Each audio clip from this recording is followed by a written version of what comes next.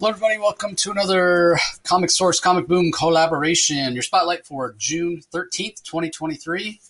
Where's the year gone? I say that all the time.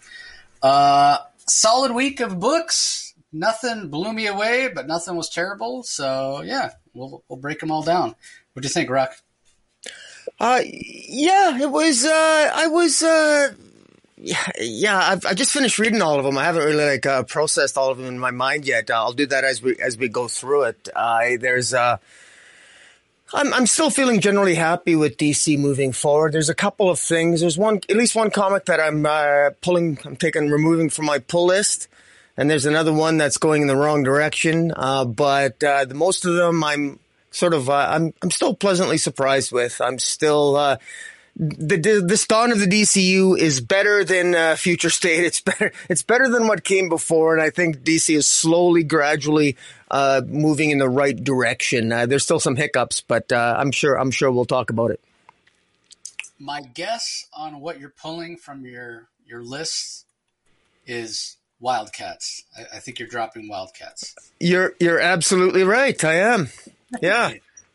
I knew it. Yeah, we'll talk about it when we get there. I don't want to jump ahead. So, well, we'll kick it off. Joker. It's Joker Incorporated is the name of the story.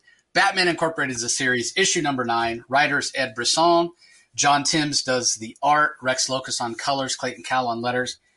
I want to start out. So, this was the first book that I read. It just so happened to be listed, as first when we got the books and in the press preview. And I read it like last week, I think like last Thursday or something, well before it's hitting stands. And as soon as I finished reading, I messaged Rocky and I said, man, the next issue of Batman Incorporated, it's crazy. It's crazy. And I love it. So I'll talk about what Brisson is doing that is just like, holy crap, in a second. But before I talk about the story itself, I want to give a shout out to John Timms, the artist.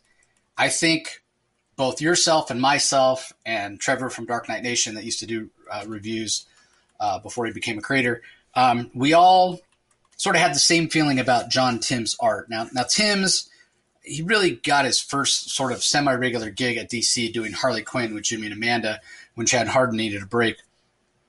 But the first time I really experienced his art was on the Superman book. I think it was called Superman Man of Tomorrow. It was a Future State book that, was far in the future, and it was the one that starred John Kent rather than I think that was Man of Metropolis, wasn't it? Superman of Metropolis or something?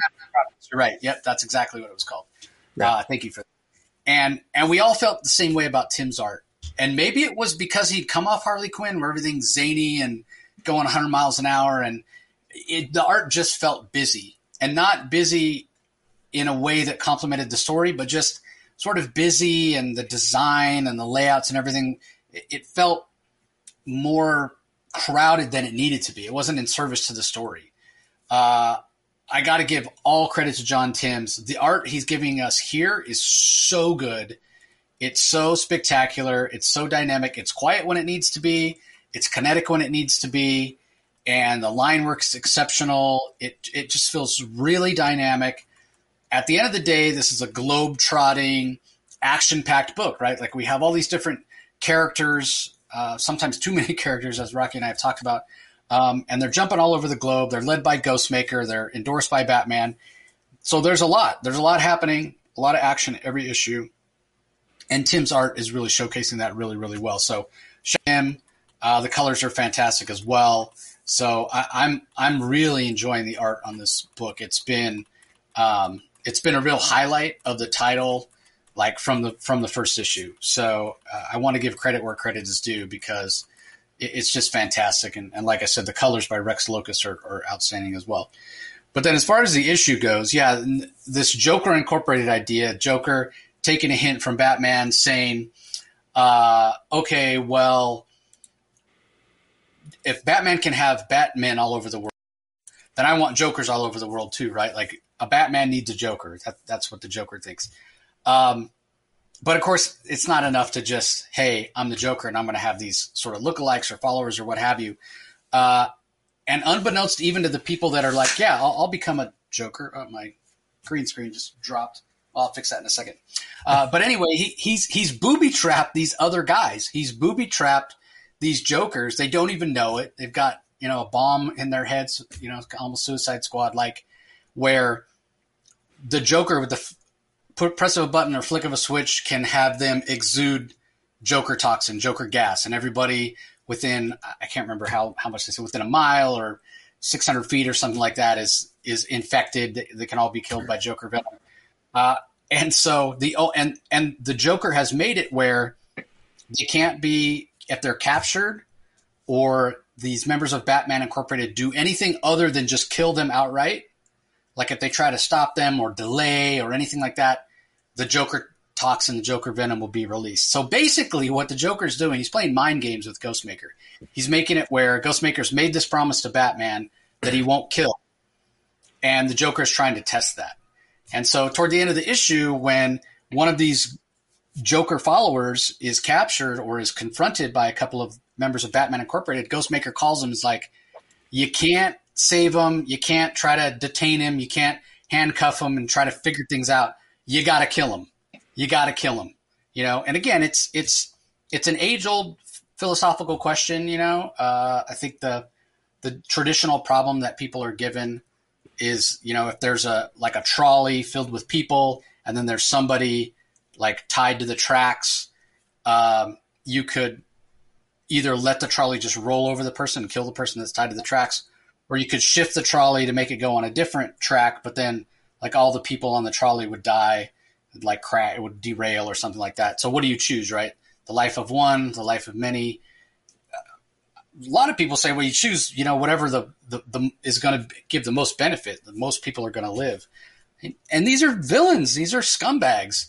But there is that heroic ideal that you could almost say arrogant at times to say, no, we can save everybody. So that's the dilemma. Ghostmaker's got to make the call. And it may be that he'll make the call and the members of Batman Incorporated might not agree. They're all different with their own personalities, their own philosophical outlooks. So it's really, really interesting what Ed Brisson is doing, and I'm really digging it. So I can't wait to see where this goes. What are your thoughts on it, Rock? Enjoyed it as much as I did? I did. I do think there's a lot of moving parts, but there's enough excitement going on here that I remained sort of intrigued by the narrative, because the reality is what the Joker has done, he's really captured. He's really showed up at the worst possible moment for Batman Incorporated. And because the Joker is basically, he's given the ultimate test to Batman Incorporated, to Ghostmaker, saying, look, all my Jokers, I don't care if they live or die, but the only way out is that you have to kill the Jokers. You either kill my Jokers, and that'll be all good, but if you try to save their life and save the people around them, everyone dies. So just kill the Jokers. In other words, the Joker is saying, you think you're like Batman? Batman would figure out a way not to win the day and not kill. But Ghostmaker, you're incompetent. Batman Incorporated's incompetent. Batman might think he's got Batman Incorporated, but this Batman Incorporated, nah. It might be called Batman Incorporated, but you guys, you're no Batman. You're no Batman. And there's only one Joker. And symbolically, the Joker doesn't care about his teammates, other members of Joker Incorporated. There's only one Joker, and I love the fact that Ed Brisson understands that. The Joker doesn't give a rat's ass about the other members of his team. It's Team Joker? No, there's only one Joker. Let's be blunt. And the Joker doesn't tolerate imitations, and he sure as hell isn't going to tolerate imitations in the form of Batman Incorporated. And I hasten to add something very, very important here that I think maybe we might be missing as readers, and that is, this comic book is called Batman Incorporated. It's not called Ghostmaker. So what I love about this is at the end of this issue, there is a battle. Ghostmaker tells all the members of Batman Incorporated to kill the Joker teammate that you happen to be fighting. And he tells Dark Ranger and Wingman to kill Corvus Call at the end, to kill Corvus Call. And Dark Ranger tries to prevent Wingman from killing Corvus Call with the instructions of Ghostmaker. Ghostmaker tells Dark Ranger and Wingman to kill Corvus Call. And, of course, Dark Ranger tries to prevent Wingman from killing Corvus Call, and in the process, Dark Ranger, in preventing Wingman from giving a killing blow to Corvus, ends up getting stabbed by Corvus himself, which is very interesting because what I see here is Ghostmaker has already failed Batman Incorporated. He's failed his instructions from Batman. He's given up. He's given up on the code against killing because he doesn't know what to do. Batman wouldn't. But Ghostmaker has failed. And what's interesting here is Dark Ranger has not. Now, while at least one member, Wingman, has been stabbed, Dark Ranger was at least willing to still not kill, not deviate from the code against killing.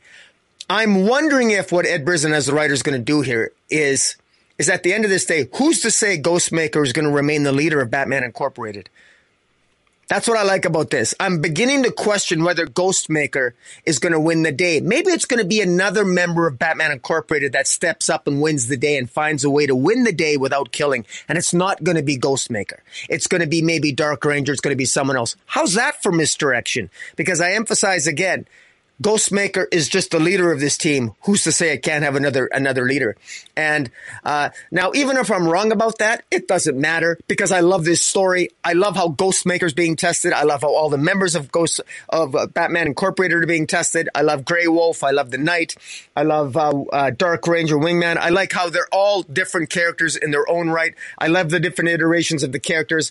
I like the way that they're being challenged, and it makes me. I'm sure Ghostmaker right now is appreciating just how difficult Batman has it upholding that code against killing and how easily convenient it is to just kill your enemy when it's the easiest. And I think that's the joke. That's what the Joker is trying to say to Batman Incorporated, in particular Ghostmaker. So I don't know how Ed Brisson's going to wrap this up. I don't know how many members of Batman Incorporated are going to survive. Lord knows there's enough characters here. He could probably kill a few off and we're not going to blink an eye. But I like where this is going. Full props to him. I had a quick comment on your art on John Timms. John Timms' art has grown on me. I frankly wasn't a fan of it when his drawing renderings of of John Kent. I wasn't a big fan of it, to be honest. I thought just the rendering of it. I thought his backgrounds were not particularly great, but he has improved dramatically. The backgrounds here, John Timms is drawing. I mean, they're all over the world. They're from Melbourne, Australia, to Lampeter, Wales, to Gotham City. They're all over the place, different settings. It feels like we're reading a James Bond movie, and the backgrounds here, you get a feeling that this does feel like a world setting, thanks in totally to John Timms' amazing art and his ability to distinguish the members of Batman Incorporated. I mean, let's be blunt here. My frustration in identifying the various members of Batman Incorporated, that's on me. It's not the fault of the artist John Timms. So overall, I'm impressed. Yeah, one thing I'll mention about you started off by saying there's only one Joker. Joker doesn't care about anybody but Joker. Yeah. That kind of goes back to what Killer Croc was saying last week when we were talking about the man who stopped laughing. That was kind of the point, that version of the Joker or what have you, saying, why does nobody like me or this and that, which kind of points to that injured version of the Joker not being the actual real Joker. So I guess we'll see. All right, well, let's move on. Up next, we have Wildcats issue number 8, Bigger Cages, Longer Chains, written by Matthew Rosenberg. Danny Kim and Michelle Bandini are the artists. Elmer Santos on colors, Farron Delgado on letters. So, yeah, I correctly guessed this was the one you're dropping. Give us your thoughts. Sorry, I'm having frustrations with my mouse. Well,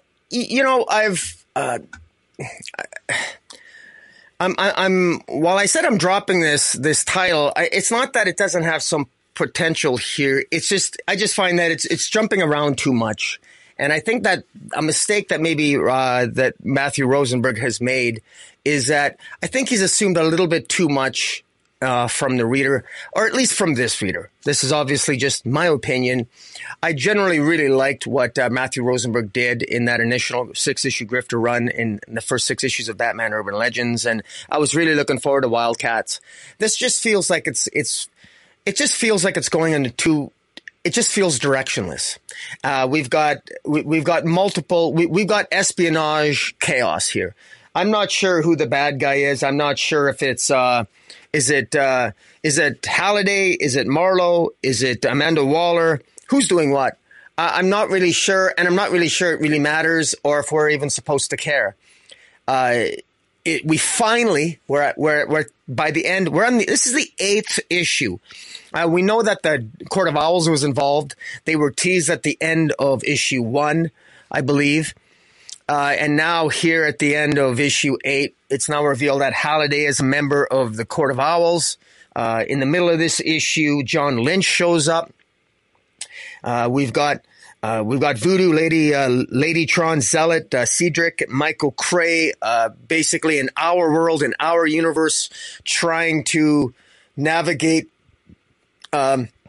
seemingly on the side of Marlowe, trying to navigate a betrayal of Marlowe orchestrated by Halliday, who's utilizing other members of Wildcats against them. This has been going on since issue 1 in different capacities. Meanwhile, Grifter, who was supposedly killed but not killed, ends up, his body was replaced by another body in another part of the universe. He's in another Earth, and in the other Earth, he's teamed up with alternate versions of the Raven, Damien, and a whole slew of others, including his brother Max, who is dead in our universe, but is alive in this other universe. And I'm not sure what the point is. Why is it's in a completely divorced storyline, completely unrelated to the main narrative.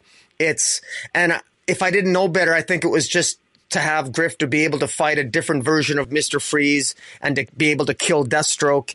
And so I have to admit there was some satisfaction watching Zealot, another universe's Zealot, slit the throat of Damian Wayne, who was still his annoying self in the other universe when he was in that more annoying stage that he got over during Williamson's Robin run. In any event, this feels like Rosenberg is just, he's clearly having fun playing in the sandbox, and he's got sandboxes in different universes.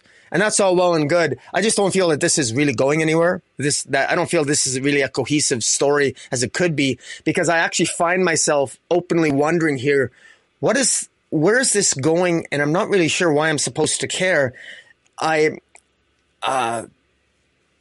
This feels like it has too many moving parts, and even maybe too many players. I'm not really sure where this is going, but I'm more frustrated than anything else. And I'm also a little bit frustrated that, and this is a very Matthew Rosenberg story, but I find that he's really played hard on the sarcasm. I'm a fan of Matthew Rosenberg's humor. I generally find a lot of his dialogue funny. Now, some people don't, but I do. So it's not so much that. I've reached a point where a lot of the dialogue and the tropes and the patterns of dialogue and the characters, it seems to be repetitive after a while.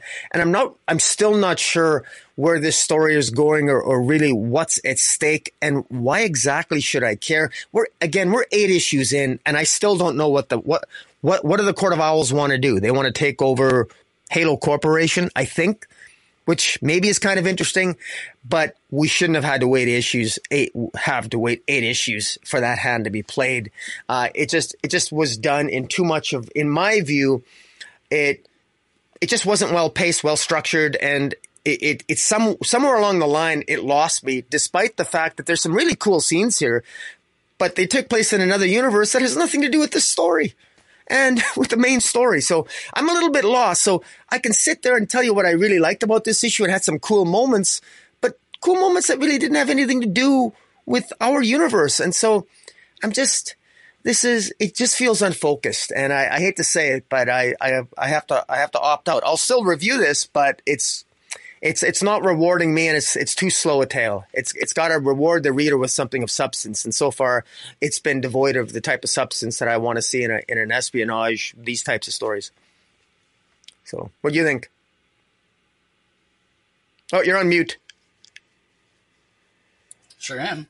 I actually thought, I hate to say it was an improvement, because I don't think the title has been bad at all. But I guess what I'll say is the narrative, you mentioned this other universe feels like the story that's going on there feels completely removed from what's going on in the main universe. And you're right. But it feels like this is the first issue where I feel like they're starting to turn toward each other to where those two narratives will come together. Obviously, we know the grifter that's in the other universe is the grifter from our universe, and he's the grifter that his teammates are looking for. So eventually it's going to come together, and I have a feeling it's going to be really satisfying when it does. Now, that being said, I can't say that there are no issues, no pun intended, with the story and with the plotting and the pacing, as you mentioned. So I talked about this book early on being like, if you're looking for some fast-paced sort of popcorn action book without any sort of politics, this is not the book for you. This book is all about politics. It's all about betrayal and machinations and, oblique sort of espionage type stories. And it will pay off. I have full confidence it will pay off eventually. But I could completely understand people that, get tired of waiting, because Wildcats, that title, obviously started by Jim Lee way back in the day at Image. It sort of evokes a certain kind of fun summer blockbuster type feel, right? Where you can kind of turn your brain off and just read it, and you get great art and a lot of cool moments, like you said. But the overall story doesn't have that much depth. This is sort of the other side of the coin of that. This is all about depth. This is all about things 7 issues previous finally paying off, and that's what's going to happen. If there's any mistake Matthew Rosenberg has made, and again, I'll take the blame for it. I don't have like this huge overarching knowledge of Wildstorm, of Wildcats, the Wildstorm universe, Authority and Stormwatch and all that. I just don't. I haven't read enough of that stuff comprehensively to really understand. I think obviously Matthew Rosenberg has, and he loves this stuff. So anybody was really invested in that interconnected Wildstorm universe back in the day, they're probably getting way more out of this than I am, because, yeah, John Lynch shows up, and I sort of know who he is, but not really. I don't have enough context with the Damonites and with Marlowe and with these characters overall to really understand and see what Rosenberg is hinting at and the Easter eggs he's dropping and that sort of thing. So you can take it one of two ways. You can say, well, that's a mistake, right? Like, if this is supposed to be new reader friendly or supposed to really pull the Wildcats into the regular DC universe, it's not really doing that exceptionally well. And it may be that in the end, it does all make sense and it is cohesive and it ends up as a win. But right now, it's not there yet. But what I will say about this issue in particular, this is the first time since early on where I've read an issue of Wildcats and I thought, you know what? I want to go back and reread the previous issues. Like, I didn't have time, but this issue number 9 made me want to go back, or issue number 8 made me want to go back and read the first 7 issues. So all at once, kind of in one sitting, so I could have more context. What am I missing? What have I forgotten? That sort of thing. So there's a lot of potential. It hasn't paid off yet, but I think it's getting better. I think it's getting closer to a resolution. Now, whether or not it does pay off, whether or not I have enough knowledge of the Wildstorm universe for it to work, that remains to be seen. But I did enjoy it, and I thought the Danny Kim and Michelle Banditti art were great. And maybe it was what you said. Maybe it was just the fact that we're still continuing on. I do feel like the storylines are coming together. But on top of all that, we did have the cool moments. We did see Damian, get killed, kind of a cathartic thing when he was in that annoying stage, like you mentioned. We did see Deathstroke defeated, something that can't happen in the regular universe. We did see Captain Cold's cold gun explode and him shatter into, 1,000 pieces. Those are cool. Those are cool moments.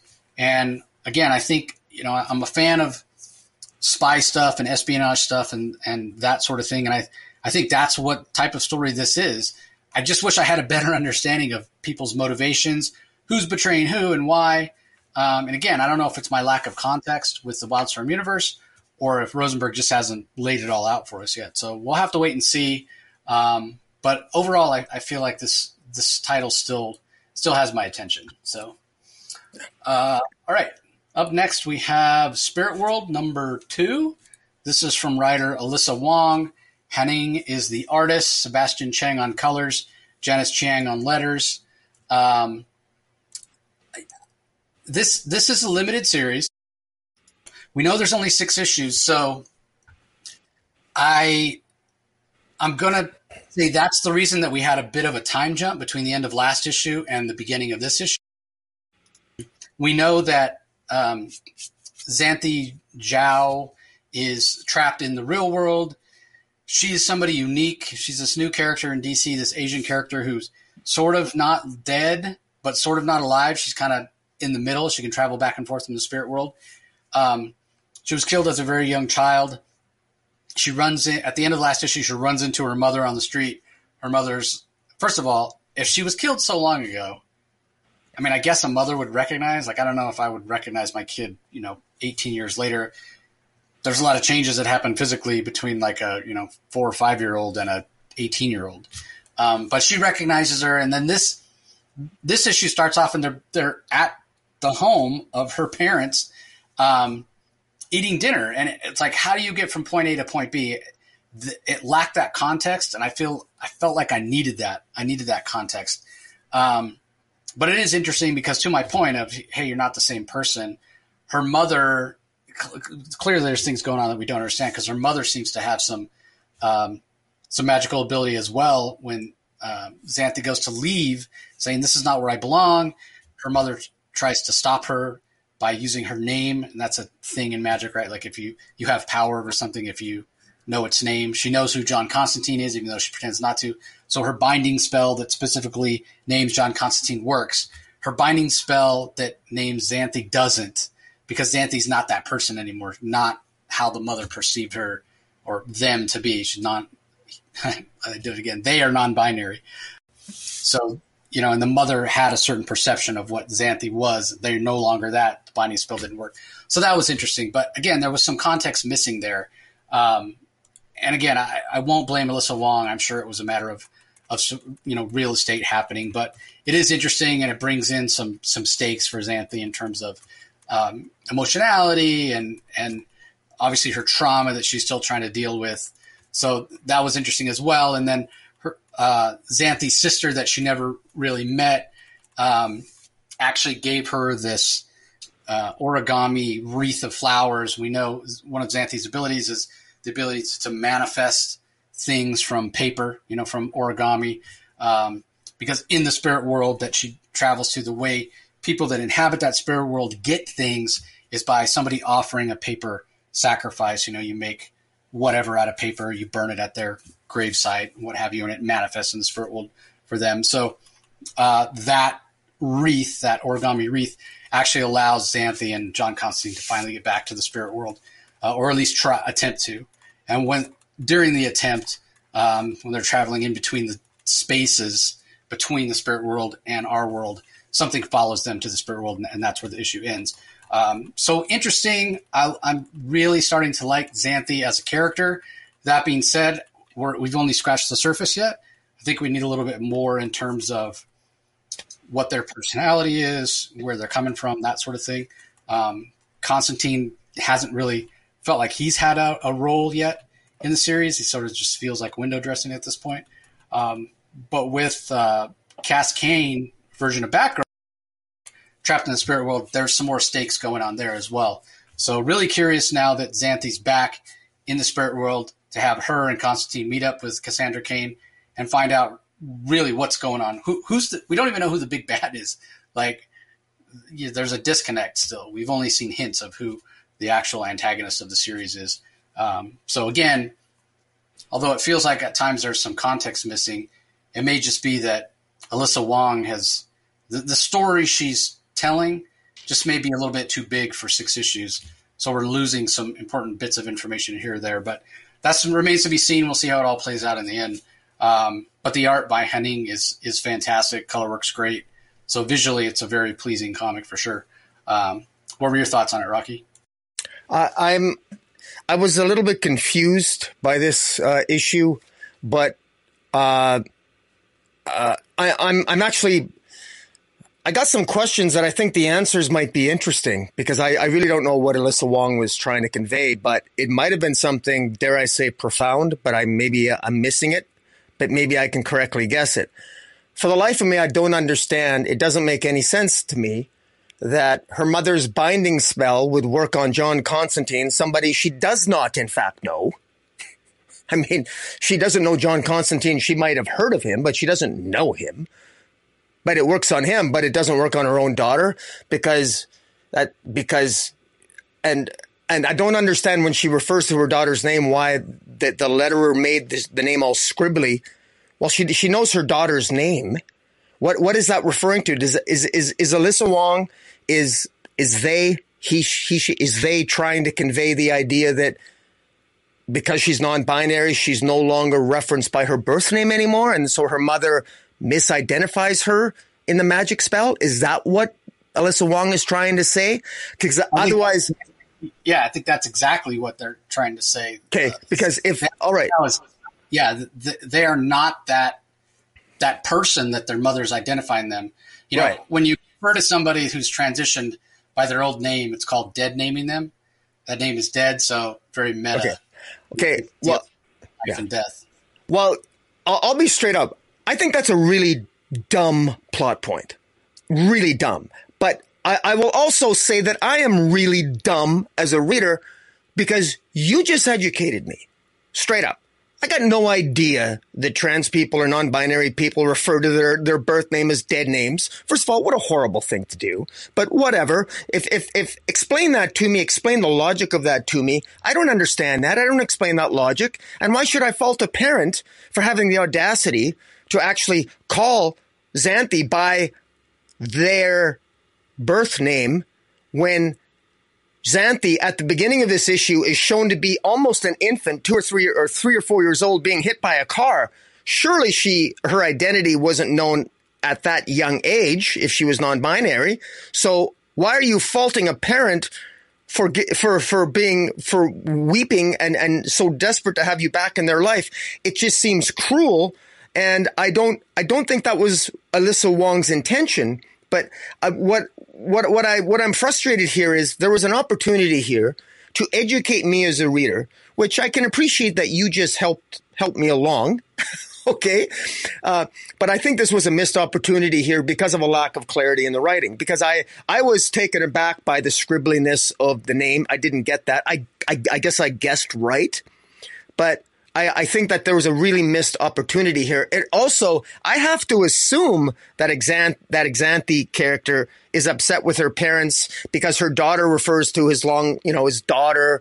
And I guess are we to assume that her parents didn't like her chosen identity, or there was some issue to do with her non-binariness or trans, if she's a trans man or a trans woman. And again, I apologize.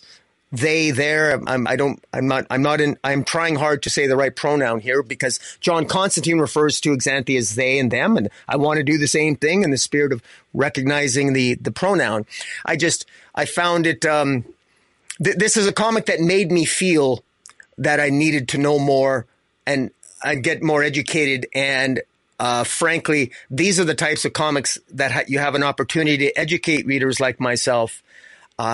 And I think it was a missed opportunity. And ultimately, I think this comic could have been more clear in that regard. I would have appreciated more clarity, but maybe that's just me. Clearly, you didn't have that issue with it, but I felt a little bit. It was a little bit lost on me in terms of the struggle that Xanthi, that clearly they is having, and Constantine seemed to intuitively know what they were going through. And yet I'm not sure why he would, because it's not like he can relate, but he seems to know that what her chosen pronoun is. But it's never really spelled out for the readers except in advertisements. That's supposed to be in the story. If you're not putting it in the story, it's because you're backing down and you're being a coward. The purpose of this should be to educate the readers. I don't feel like I know Xanthi. I don't really, it's not really spelled out. It's vague, and it's a missed opportunity. I'm going to cut Alyssa Wong a lot of slack because this is a sensitive topic And I think this is a topic that can ruffle some feathers. But I am interested in this character. But I have to admit, too, that I think there was a missed opportunity here in the manner in which this story was told. But I don't know. That's what I think. John Constantine is bisexual, so, I don't. Of course he understands. He's going to relate to Xanthi better than I can, as a straight white guy. So that's first. Second of all, it goes to what I was saying. There may just not be enough room. And I'll cut Alyssa along a lot of slack too, because not only is it a sensitive subject, and I don't think she's being cowardly at all. It goes back to maybe there's just not enough space, and you run the risk, right? Like if you sort of break it all down and spoon feed those of us that maybe need some education on pronouns and dead naming and that sort of thing, then you run the risk of feeling like you're being like really condescending to a certain subject of the, certain segment of the audience. Another segment of the audience who this may be speaking to on a much more personal level, who are part of the LGBTQ community, are going to be like, why are you wasting time spelling this out? So it's a very tough position to be in and a very tough line to walk. I'll give Alyssa, like I said, a lot of credit, cut her some slack. Cut them some slack. I know what their pronouns are. So we don't know what editorial is saying. And so it's really tough. At least they are, if they're doing it in advertising, at least they're doing it, right? Yeah. I completely agree with you. Maybe it should be a little more clear in the book, but again, it's like, how do you put it in the book? And there's no way this book's going to please everybody, right? You can't please all the people all the time. So I got to think, like I said, it's an issue of space, but I totally agree with you that this is an opportunity. It's a DC comic. There are DC fans out there that are reading this, maybe for no other reason than it's a DC book or it's a DC magic. And they don't have any idea about dead naming or the LGBT community and that sort of thing. And there are some missed opportunities. But as far as the family stuff, again, I go back, it's got to be just in terms of space. The first issue started with a little narrative about a little girl, a very similar scene, almost gets hit by a car. Xanthi pulls her up from getting washed down a storm drain because she dodged out of the way of a car. Whether or not that was the moment that Xanthi died, maybe it was, maybe it wasn't. Maybe Xanthi was a little older before she passed away, and there was friction between her parents or between their parents because, they were wanting to be non-binary. Their parents pushed back. We just don't have enough information yet to know. Because I take your point, like if Xanthi did pass away at like 4 years old, first of all, I can't imagine they were aware of their sexual orientation at that young of an age. Maybe they were, I don't know, seems a little bit of a stretch. But how could you fault the mother for then calling them by the old name? But I think my point still stands that that's no longer who they are. And whether or not she knows John Constantine personally or not, she knows the name John Constantine. That is the name he goes by. That is how he self-identifies. He self-identifies as John Constantine.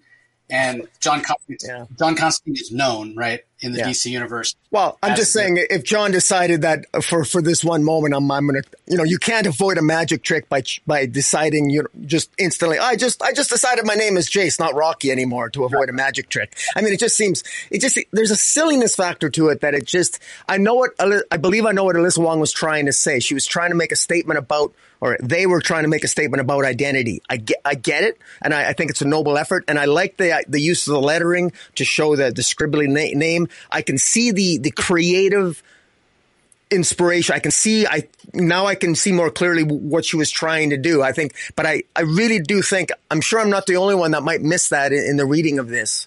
But maybe I'm wrong. I hope I'm wrong, but. No, I think 100%. I mean, even when I first read it, I'm like, wait, why is that scribbled out? And then after I thought, I had to put some effort into figuring it out. And again, there may be a segment of the audience that are trans, where, it's very intuitive for them. I don't have that life experience. So, but anyway, it'd be interesting to have Alyssa on to talk about it and have it more clear. So I don't know. We'll see. All right, well, let's move on. Green Lantern #2 from our buddy Jeremy Adams as the writer. Art is by Zermanico, colors by Romulo Fardo Jr., letters by Dave Sharp. I have a specific gripe with this issue. I'm going to let you go first because I'm curious to see if you're going to feel about it the way that I do. So what were your thoughts on Green Lantern number 2? I think that I didn't find that a lot I didn't find the story move forward a lot in this issue. I think that this issue is sort of a segue into Night Terrors. But what I enjoyed in this issue the most was the humor aspect of it. This was Hal Jordan having fun. And I like the fact that that the story itself in this second issue of Green Lantern by Jeremy Adams is called Nice Guys Finish First. And, it's funny, Hal Jordan never struck me as, it's interesting. He doesn't necessarily strike me as like the nice guy. He's sort of like the cocky Tom Cruise type. And, but this flashes back to when it confirms that he willed his power ring into existence from the Manhunter armor that he had when he was battling the Manhunter in the first issue here. And it shows him essentially having fun with his new ring that he just literally willed into existence. Because that was not clear that he willed it into existence. I got the impression in the first issue that he had his existing Green Lantern ring, but that it was just dead and that he powered it up through the Manhunter armor. But he actually created a brand new ring from sheer willpower, which is pretty cool.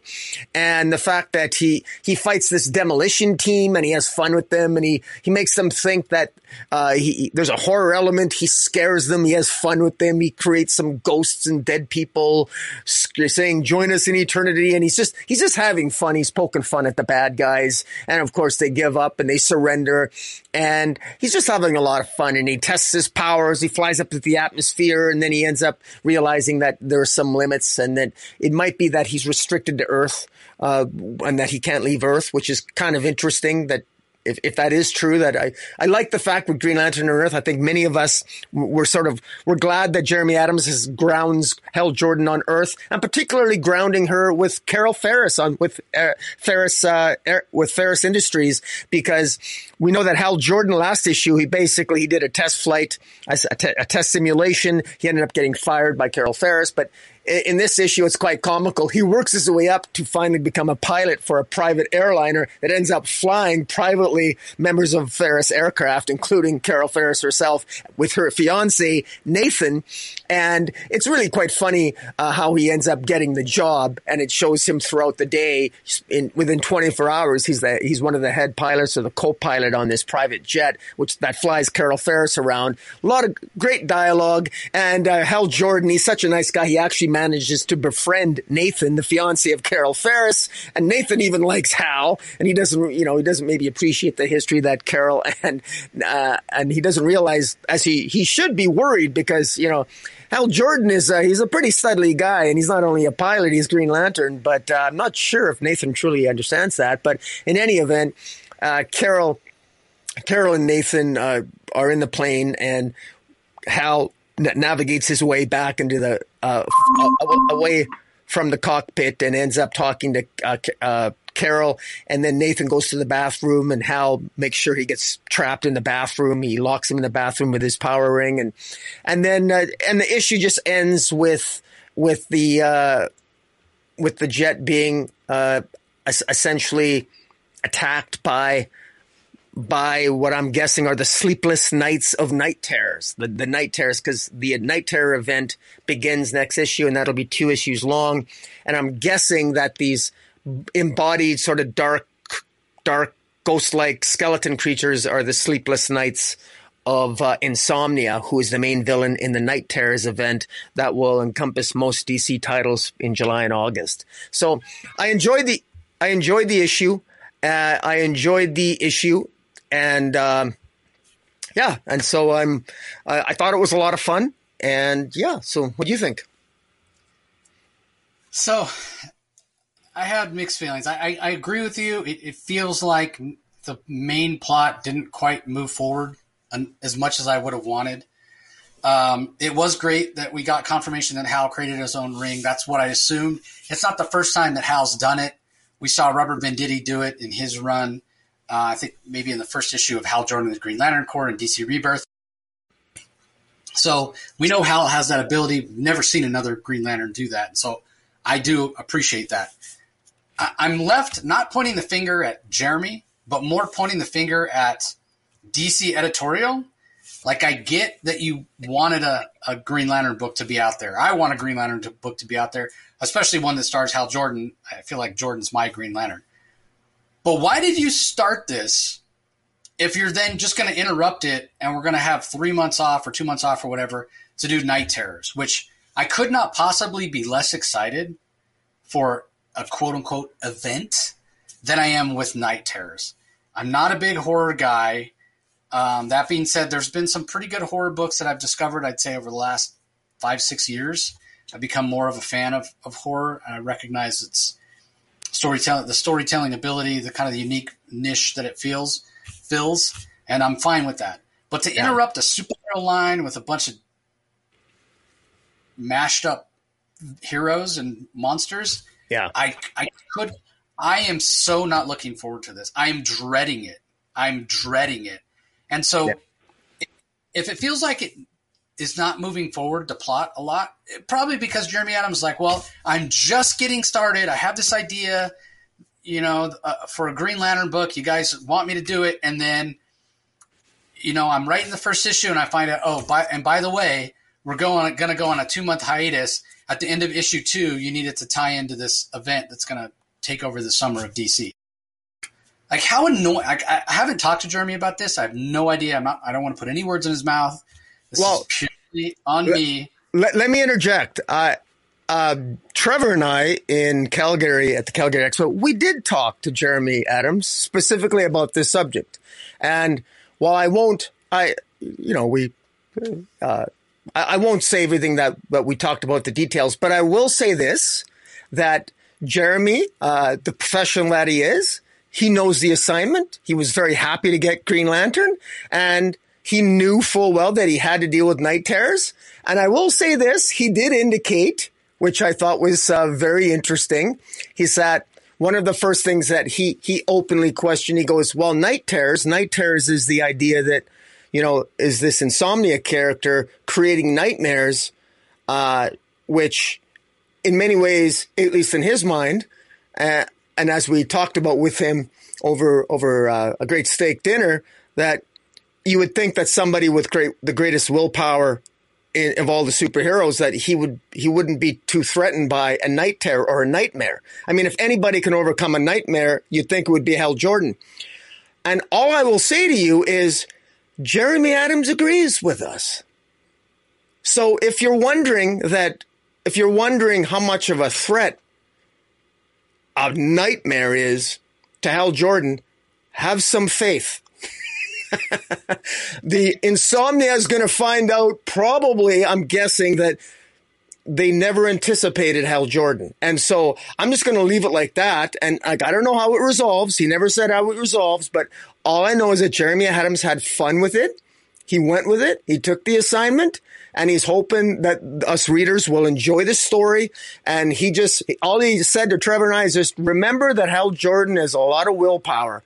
And so how do you think he'd handle the suggestion that a nightmare is going to scare him? And so that we know how Jeremy Adams powered up Wally West. We know how we redeemed Wally West. I think I can say with confidence that Jeremy Adams, the outcome with respect to Hal Jordan taking on Insomnia and the Sleepless Nights, I think you could probably venture a guess how that might end. And I'm confident that we're all going to be smiling at the end of it. And I'll leave it at that. I guarantee I won't be smiling. The only way I'll be smiling is if Hal Jordan's willpower extends to DC editorial and they get rid of it never hits the stands. That's right. The only. And I know I'm being overly critical and I'm being overly harsh because I haven't even read it yet and I shouldn't be judging it. But nobody needs this. Nobody wants this. Like, how many of these type of stupid events has DC done over the past 3 or 4 years? Look at Lazarus Planet. That was a complete waste of time. Like, we're getting a good story. The first issue of Green Lantern was great. Second issue, just when it starts to build on that momentum, oh, and by the way, here comes this event. Here comes the last page with a bunch of purple guys flying around the sky. It's just stupid. Yeah. It's stupid. If you're going to get good writers, and Jeremy Adams is a fantastic writer, if you're going to get good writers and you're going to put your faith in them and believe in what their pitch is, then let them do their thing. Let them tell the story they want to tell. Quit interrupting it with all this bullshit. Like, it's so frustrating. So this issue for me was ultimately a disappointment because, again, it didn't feel like enough happened, and I completely blame it on why is Jeremy going to get a bunch of stuff going? He can't end on a cliffhanger that deals with the Green Lantern storyline because he's got to deal with Night Terrors. It's so frustrating. And don't get me wrong, he's a great writer. He's a professional. He'll make it make sense. He'll work it in, and it'll be fine, and it'll be as enjoyable story as he can make it. But it's not necessary. It doesn't need to be there. If you believe in the pitch that he gave you, then let him tell that story. And if you want to have some crappy Night Terrors storyline, then just do it in its own book. Why is this one? Why is Night Terrors interrupting the regular DC line? Yeah, well, that's my question. Yeah, well, Lazarus Reign. Yeah, no, I agree with you. I totally agree with you. We can say that for every DC title that Night Terrors is interrupting.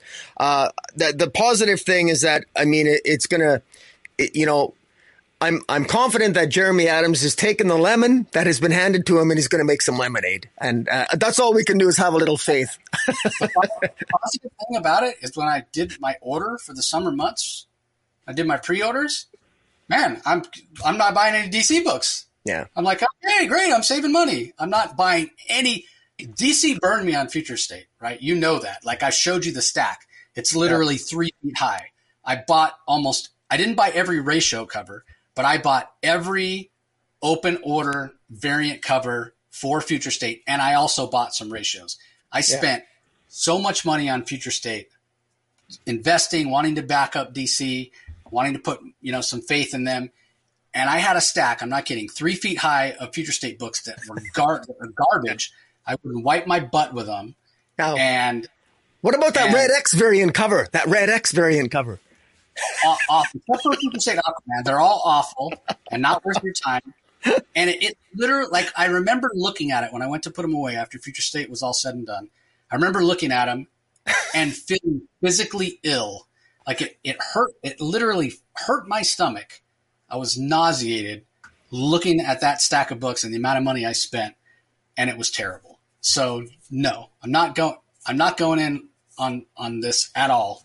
Not going in with Night Terrors. I didn't go in with Lazarus Reign. I will not.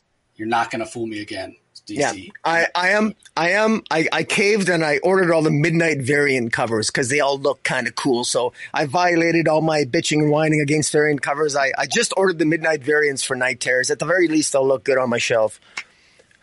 Yeah, and I hope I'm wrong. I hope I read Night Terrors and I absolutely love it. But I'm not a horror guy.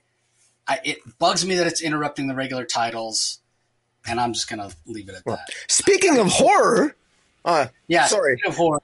Wait, actually, it's not the next one. I apologize. We actually have to review PKJ as a backup. We almost forgot to review the Jon Stewart Green Lantern story. That's right. And I don't really have much to say because it felt like even less amount of forward momentum than we got in the main story. We did get confirmation, I guess, that the younger Lantern in question is named Shepherd, Lantern Shepherd. They call him that. Jon Stewart has some leftover godlike abilities from the Geoffrey Thorne run. It's still not something like I don't know. Jon Stewart's just not my Green Lantern. So to have him have all these extra abilities and be so godlike, but yet never seems to be able to solve any problems. Like it's not working for me. So yeah, I'm anxiously awaiting PKJ for his series to start because I know it will make sense. If anybody's going to be able to make sense and to add context to what Geoffrey Thorne did, it's Philip Kennedy Johnson. So I'm looking forward to that. He's a great world builder. I know he'll make it make sense. Right now for me, it's like Geoffrey Thorne threw a bunch of stuff at the wall. In my mind, nothing stuck, and it's left Jon Stewart in this weird place, and somebody needs to come and sort of straighten things out, and that's what PKJ is going to do, I hope. I will say the art is really fantastic, the color work as well. So, but again, we're months and months away from that series, so it's a little disheartening from that respect. So What are your thoughts on it? Well, I love the art by Montos, fantastic. Adriana Lucas Lucas, the colorist, fantastic. PKJ's, this is the rise of the Revenant Queen. She's returning, and this is Jon Stewart sort of coming back from the sort of I got the impression he was sort of living in his own little he was living on Earth with his grandmother, and then he's called upon because I think he still has part of maybe the god power that he has from Jeffrey Thorne's run. I'm like you. I'm still a little bit confused. Jeffrey Thorne did so much with Jon Stewart, but so much was crammed into it. And I applaud Jeffrey Thorne, had a lot of very creative ideas, but I think a lot of it felt very forced and shoehorned in order to artificially and very quickly prop up Jon Stewart. Not that I don't think Jon Stewart is worthy of that mantle, but I'm not sure exactly. I'm not even sure what timeline PKJ is working with here. If it does say another universe, another time. I find that a little bit confusing. Are we talking about a Jon Stewart in another universe and another time? Really? We're not talking about Jon Stewart in our universe? Why are we starting off with a Jon Stewart in another universe and another time? That's kind of confusing to me. So this isn't a Jon Stewart story of Earth Designated Zero, the mainstream DC universe. This is another universe and another time. I'm a little bit confused there. Not that I mean, maybe this is somehow going to overlap into our universe.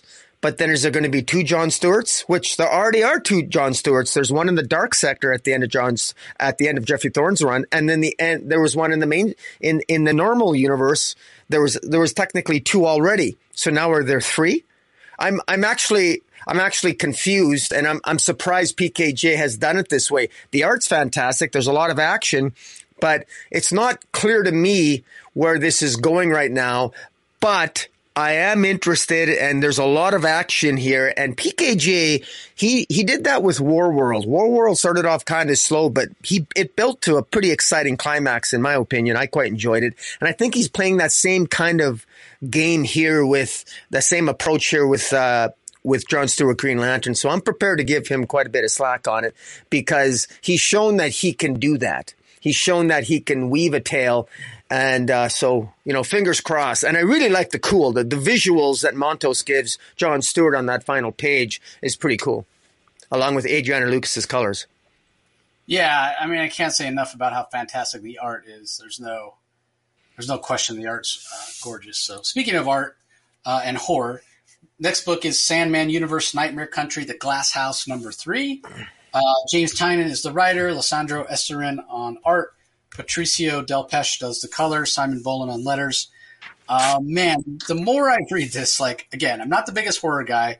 Nightmare Country, I wasn't sure what to think when we first started reading it. But it's James Tynion. He's a writer he's really leaned into the horror genre over the last few years since he's gotten away from superhero comics. It's clear that's where his passion lies right now, and he's doing a fantastic job. And so I really got pulled into the first Nightmare Country volume, and it ended up being a really good story. When this one started, we weren't even sure how it tied into the first story, other than same writer and same artist. But between this girl that was killed, and then the witch, what's her name again? Thessaly, yeah. Between those two things, it's been wonderful, and to find out that this, for lack of a better term, this girl, she's kind of like, it's a club. It's not really a stripper, but this club where people can go and live out their most depraved fantasies. To find out that was this girl, the girl that got killed. To find out that was her roommate.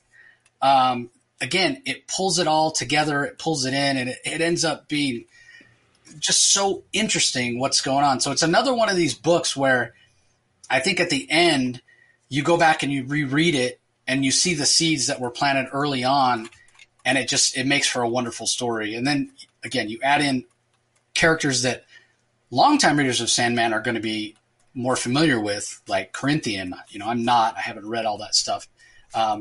There's something for, returning readers as well. So,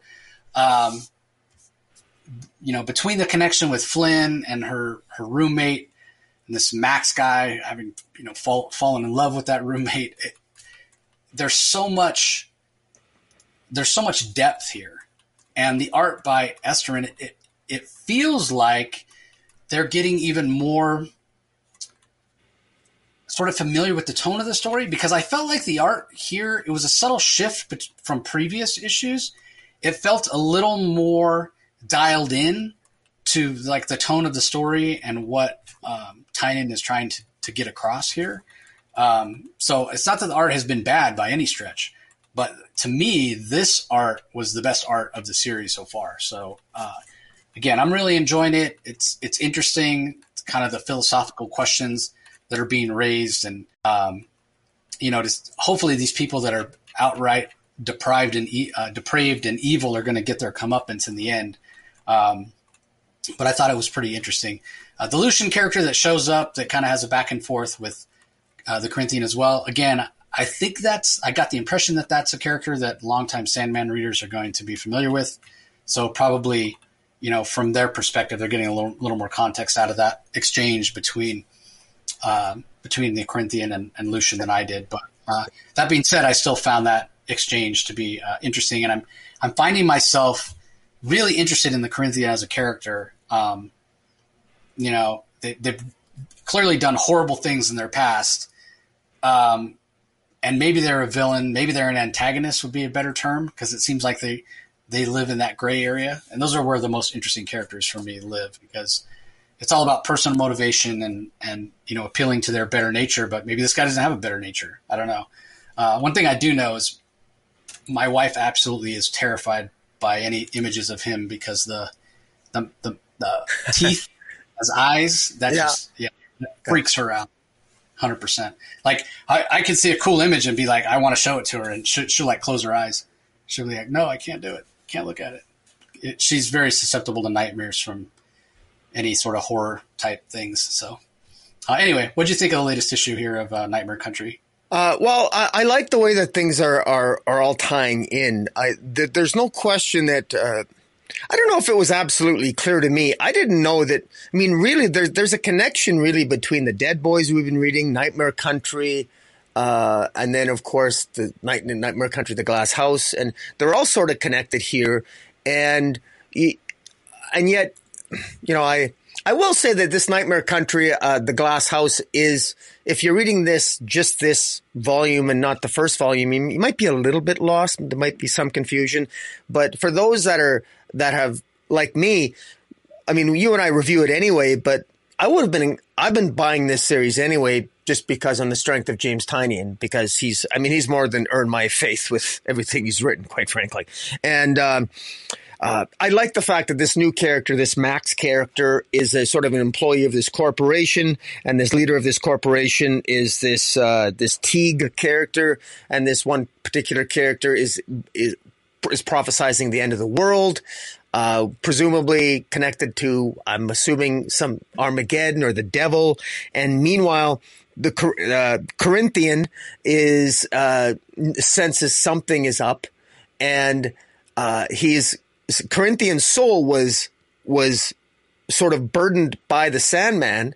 Corinthian can't kill anybody or take any aggressive action against any force without the consent of this woman that was who's now in the form of a cat. And meanwhile, this woman's roommate Kells is basically now an undead prostitute that Max is in love with. And as crazy as what I just said sounds, this all works together to weave a narrative of moving toward Armageddon. Corinthian knows he's got to stop it. And this Max Lee character is someone that has a way into this corporation, and they're actually writing the story of this woman that was killed and ultimately whose soul was linked to the Corinthian. And there's this corrupt evil corporation, and the Corinthian.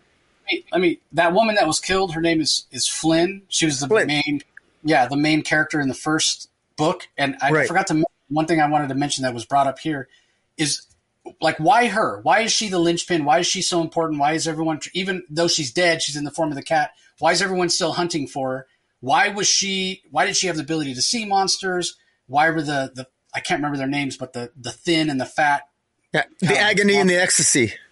Yeah. Why were they after her? She is so important and we don't know why. Yeah. That's super interesting as well. And what's interesting about that is, and thank you, it is Madison Flynn who's in the form of the cat, and she's the one with the Corinthians trying to get to the bottom of things because, the agony and the ecstasy, they were two demons that are aware of what's coming, and it's linked to this evil corporation. At the end of this, Thessaly the witch shows up, and she's actually there, and she indicates that she's actually trapped in this room, and they have to finish writing the script for this movie, ironically enough, telling the story of Madison Flynn for a TV movie. This corporation is almost like a TV studio or like Fox News or something, I don't know, or Fox Broadcasting. Yeah, but do you remember where was it a Thessaly? I know there's a Thessaly one shot coming, but if you remember, she's in this room and she's disguised as the guy that got hired to be the screenwriter because he did a bunch of research and was posting on social media about Madison Flynn and everything that was going on with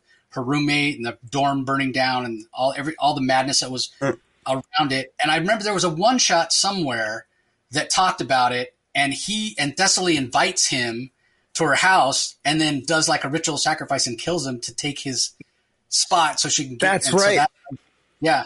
But I don't remember where that was, but I do remember that she invited the guy, and the guy was like, very socially awkward and no social skills or whatever. And he was all excited that, Thessaly, here's this hot chick and something's going to go down. And then, something goes down, you get killed. And we find this next, this comes after that for Thessaly. She's taken on his identity. She might even be wearing his skin. She peels the mask off. She's got some stuff on her face. Yeah, so just fantastic stuff from Tynan. It's so good. Yeah, it's funny you should mention. I can't even remember where we read that, what one shot that was in, but it's in fact, ironically enough, it all goes to show you that all this will probably read much better as a trade because you and I are, we're intrigued by this story.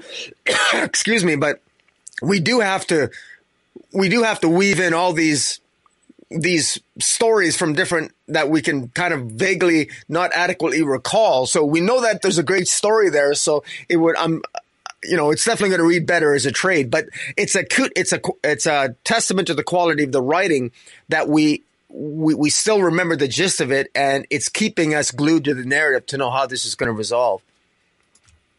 Yeah, like again, I'm not a Sandman guy. I've never read any of that stuff, and yet I'm pulled in by what Tynan is doing. Like he to me, he's one of the best writers working in comic. He was my writer of the year a couple years ago for the Comic Source Awards, and well deserved. And and again, part of the reason I'm reading this horror stuff now is because, like Rocky said, because it's Tynan.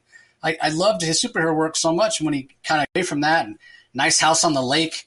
He was sharing that around the first issue with other creators and people whose opinions I trust were all raving about it. So of course I'm going to check it out. And then it was amazing, right? And then on the strength of that, you're like, man, what is it? Something is Killing the Children. Another title that I'm not reading it, but I hear only good things. So yeah, the guy is really at the top of his game right now. So, all right, let's move on. Next book we're going to talk about Static Team Up. Anansi, I think is how you pronounce it. Maybe Anansi. Now, apologies to the creators because there's no creator page here. But it's written by Evan Narcisse, Charles Stewart III, who's a member of the Milestone Initiative. We covered that, their anthology last week. Charles Stewart III is the penciler. Jose Marzan Jr. does the inks. Luis Guerrero on colors. I can get all that from the front cover that has credits, but there's no letterer credited, so I'm sorry I can't give credit to the letterer. But whoever it is did a great job. I'll start off by talking about the art by Charles Stewart III. Milestone Initiative is for creators of color and kind of getting their feet wet, learning the ropes. Some of the people that are involved in the initiative have more experience than others. I don't know how much experience Charles Stewart III has, but this guy needs to be on a monthly book. Not because I wish the grind of a monthly deadline on him, but just because I want to see his art on a regular basis because his art's fantastic, very polished, Very dynamic page layouts. The colors by Luis Guerrero work very, very well with what he does. There's a lot of the character Anansi. He's actually a character that showed up in the Static Shock cartoon at one point. This is his DC debut, so speculator alert. As far as comics go, and this character it goes back to the Akan, which is a cultural people, the Ashanti people, a culture and sort of a tribe of people from Ghana in Africa. And this has to do with their myths, Anansi being this spider, sort of mischievous, I don't want to say god, but, kind of in that Loki sort of mold, if you will, from what I read, the research I did. So he's teaming up here with Static Shock. And I really liked the visuals that Charles Stewart III gave us when Asani's using his powers, because a lot of times it was spiderweb looking. Even when he's sort of flying through the air, he's like he's running, and he's stepping on little mini spiderwebs. It just looked fantastic. So attention to detail like that from Charles Stewart, I thought was great. The colors were great. And what I really liked was the feel that the story had in terms of it being connected to previous generations. For, a character of color like Static Shock, his ancestors having come from Africa, and it felt like it was adding something to Virgil Hawkins as a character, right? Like introducing him, and Anansi is telling him, hey, I can see your story. That's one of the powers Anansi has, is to see story threads, connections going back generations, and being able to follow people and see where their connections are in present time. So it felt like it was adding something to Virgil as a character in terms of broadening his horizons, so to speak. And I liked that. I liked that sort of heritage feel, legacy feel that it was giving to Static, to make him, feel the connection to his ancestors. I thought that was really, really interesting and done very, very well by the writer Evan Narcisse. So I really enjoyed this. I wouldn't say it's the most in-depth story in terms of, a villain. That part of it is sort of generic. But in terms of introducing Anansi to the DC universe proper and giving that feel of heritage and ancestry and what have you, I thought it knocked it out of the park. So overall, I thought it was pretty good. What do you think, Rocky? I really like the character of Anansi. I'm completely unfamiliar with this character. This is the first time I ever read anything about this character. I never watched the Static cartoon. I absolutely love the concept of Anansi. If I didn't know better, I would think Anansi, whatever, if I'm pronouncing it right. I would think that Grant Morrison created the character, only because I love the concept of the character of just being sort of, as Anansi himself says, I perceive the ethereal web of stories that surround every living thing and weave perception and reality together. That sounds so cool. It really does. What exactly does that mean? I don't know. How does that play out? You mentioned the web. You mentioned the art of Charles Stewart III, the way that he would draw the webbing and the webs, each layer of the web, you could see different stories or different panels, it told within the web of one's life, because every life is a biography. Every life is a story.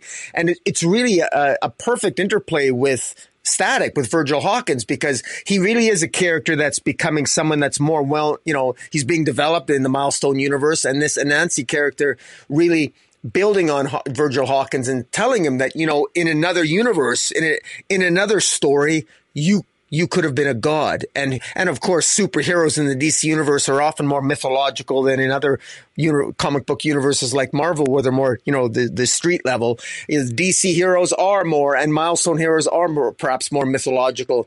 And it's very well done here. I'm very curious. in terms of where this Anansi character might go moving forward, because I sort of like the thematic, the metaphorical idea of Anansi in terms of what power set he might have, the way that he can perceive things and maybe help resolve various mysteries, because he can maybe see alternative versions of various stories in terms of how things are playing out. The way that he helps Static resolve the central plot in this issue, I think it works very well. Absolutely fantastic art. And, I got to say that we've reviewed a lot of Milestone. And one of the things that Milestone's been putting out, they've been putting out a lot of compilations lately that are $9.95, but there's a lot of comic book material in there, a lot of pages. And for comic books are expensive, but if you want to get a good handle and you just want to limit yourself to a couple comic book universes and enjoy the characters, the Milestone universe would not be a bad choice by any stretch of the imagination. I think DC's done a reasonably good job here, and there's a lot of fun to be had in the Milestone universe. And I think, unfortunately, it probably hasn't gotten the attention that it deserves. And this is a character that is not reviewed enough by comic book reviewers like yourself. So I know that other comic book YouTubers out there, I watch other YouTube channels in the review. I would like to see more people give Static a chance, in the Milestone comic books a chance in their reviews, because it really is a universe worthy of further attention. Yeah, I couldn't agree more. I don't know why people would. I don't know if arbitrary or maybe it's just not a big enough footprint, but people are buying these Milestone books, and rightfully so, because they're high quality stories. All right. I'm curious if this might be the book that you said is trending downward. I guessed right with the Wildstorm being the one you're dropping it, but you kind of already were not on board with this title, so we'll see if I'm right. But anyway, Superman Lost Book 4. Christopher Priest is credited with plot and script. Carlo Puculian is credited with plot and art. Jason Paz handles the inks. Jeremy Cox on colors. Willie Schubert on letters.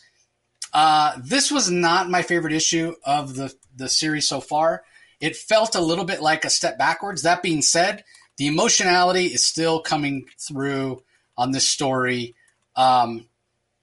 It's sort of strange. This is an interesting book to talk about. We know that Superman was trying to stop the entire Earth from being sucked into a black hole. An alien ship crashed into the ocean on Earth. It was powered by Singularity, had some sort of Singularity engine, so basically a black hole engine. And in trying to compress the Singularity and prevent this disaster and Earth being sucked into a black hole, Superman himself was thrown far, far, far, far, far, far away. So forget about the whole Philip Kennedy Johnson dialing up his powers, where space and time basically had no meaning for him, which is the power level I love to have my Superman at. That's not the case here. And he doesn't know how to get home, and he's out there. And in the first issue, he's already home. He comes home just a few minutes after he left in terms of Lois's perspective. But from Superman's perspective, he's been gone for decades. So it kind of jumped around at first, and I wondered, okay, is this going to be the story of Christopher Priest, whose stories can be really broad in scope and so big that sometimes he has to take shortcuts, and we as readers feel a little lost at times?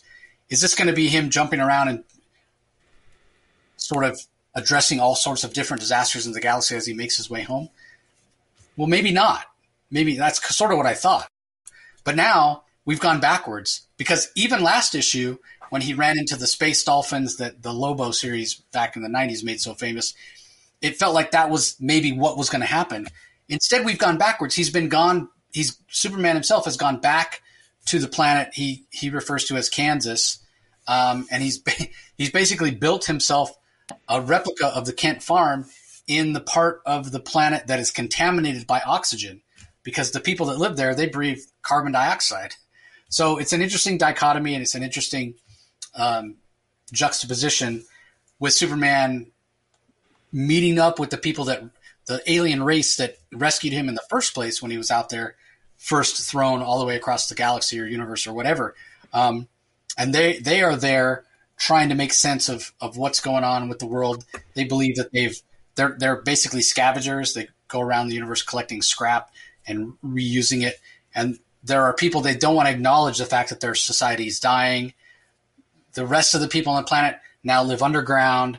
because of the issues with the environment. These people they don't want to give in. They don't want to acknowledge the fact that their climate is changing and the atmosphere has become toxic. Their way of life is going to end relatively soon, within a few decades.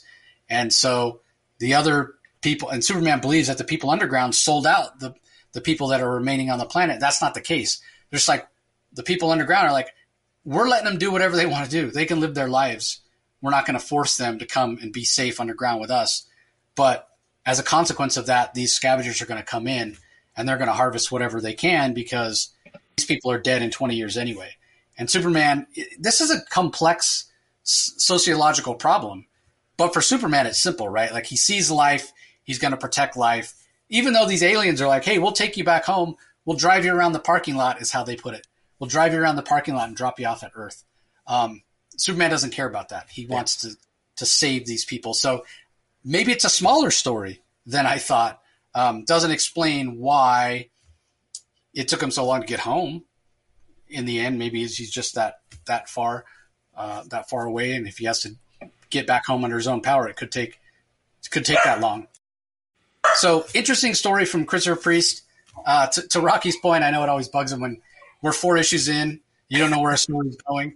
And I every time I think I know where the story is going, Priest takes a turn and we go somewhere else, which is not really that uncommon for a Christopher Priest title, if I'm being honest. But I'm enjoying the ride. And what I absolutely love, too, is the Pagulian art. The Pagulian, this to me, like previously, Carlo Pagulian, my favorite art of his, favorite thing he ever worked on, was also with Christopher Priest. His Deathstroke run was gorgeous.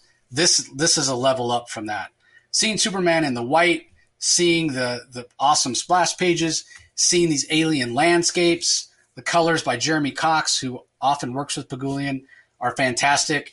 Like, even if I wasn't enjoying the story, I'd buy this book just for the art, because the art is that good. It's so fantastic. Anyway, am I right? Is this the one that you're like, it's trending down? Is this the one you're thinking of? Actually, no, I'm actually, it's not, well, it's remain level to me. It's not trending down. What saved this for me is it appears to be going in a direction, and it might not continue to go in this direction, but it's going in a direction where, I've said this before, I'm a sucker for a good metaphor. Tell me a story, make me think, challenge the way I'm thinking a bit. And I love the fact, and you touched upon it, Superman is delving right into, everyone always thinks that Superman, he's apolitical. It's not about politics with Superman. Bullshit. Superman is right into politics here, but he jumps to the heart of the matter. This is Superman. He's on a planet where half the planet has their head in the sand. And for whatever reasons, because they're religious, because of their way of life, they're ignoring climate change because of their own way of life. And there's another more elitist part of society on this planet that he calls Kansas that ignores the other half. And they're going to save themselves. The contractatios, this alien race that pops by that Superman's dealt with before, they tell him, look, this planet's going to be dead in 20 years. This planet's going to explode, and we can't save the people on this planet. They're idiots. They got their head buried in the sand. They won't even listen to reason. And even if we told them what's going to happen to their planet, they still wouldn't do anything because they're that stupid. I mean, this is the attitude of these contractatios. Now, let's be blunt. Let me be very blunt here. This is how cruel we can be in this divisive political world that we live in. Well, let's take the United States, for example. We got left versus right. The left doesn't like the right doesn't like the left. They each accuse each other of having their head in the sand, of being retards, of being idiots, of being hate mongers, of ignoring reality, of being, ignoring science, back and forth. Superman does not believe in the prime directive. Superman would disagree with Picard. If you tell Superman, well, no. I mean, if you were to apply the Star Trek Prime Directive to this planet, you'd say, well, no, I guess the citizens on this planet, they can all die because their planet's exploding and they reserve the right to choose to stay and die on their planet. And if they're dying because culturally that's what they believe. Superman, no. I save lives. That's what I do. I save lives. That's what I do. I don't just let people die. And so this is controversial if you draw it to its natural extension. This is Superman defying what you could view as a prime directive. Because this one individual, this elite person on the planet that Superman's talking to, he has a point when he says to Superman, look, We've tried to reason with these people. We've tried to talk with them. They don't want to talk with us. So fine, screw it. We're hiding underground. At least we're going to save ourselves. We can't save them. If people aren't going to, if I can't rational reason with people, we give up on them. Enough is enough. Now, a lot of people have that attitude. We certainly know a lot of people that have that attitude in the world we live in. And how does Superman deal with that? Well, Superman refuses to Superman. Maybe Superman is naive. Maybe he's a little bit more black and white, but Superman finds a way. He's not like you can contrast Superman's attitude with what the group is called. I love their names here. They're called the contractatios. These creatures that are basically that tell Superman that, that sooner or later this planet's going to explode. We can't help these people. We would need a herd of cattle just to drag them out of their reality denial. That's what these contract ratios view these people on this planet, is that we could spell out their fate and they still wouldn't do anything. That's how stupid these people are. That's how they view that. They're stupid people. We're not going to save them. They don't listen. We're not going to try. Well, Superman is the opposite of that. Now, if you can't see parallels to our world and what Christopher Priest is trying to draw here, then I don't know what to tell you. And so that might be a reason why some people might be turned off by this story.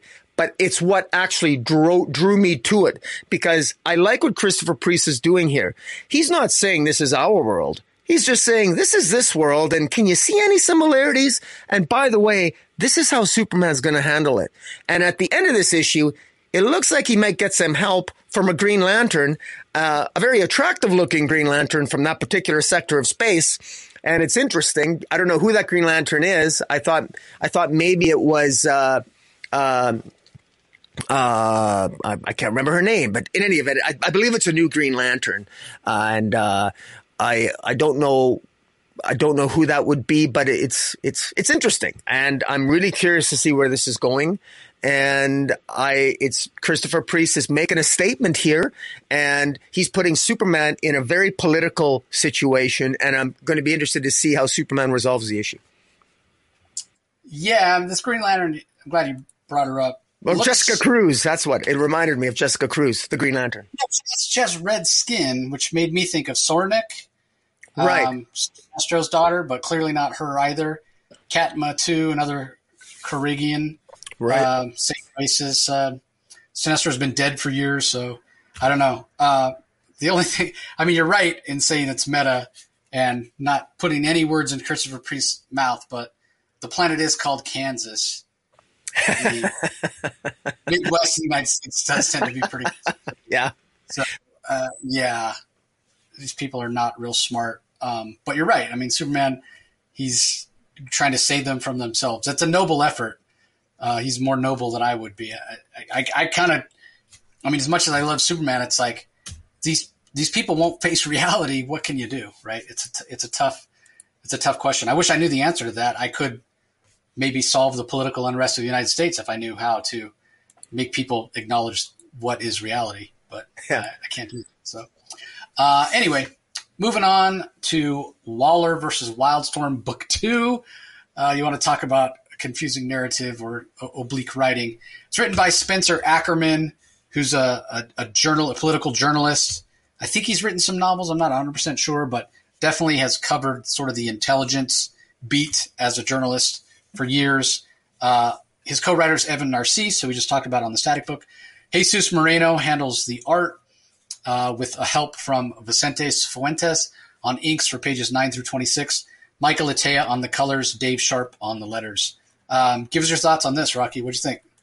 Well, I want to say that Spencer Ackerman and Evan Narcisse as writers, they are very much weaving a tale of espionage here. And I got to tell you, there's a lot of talking heads. There's a lot of talking that's going on. And I think that probably the biggest criticism that one can have here is, despite what I think is a really great story, there's a lot of thought that's gone into the plot here. And I think the plot's pretty cool.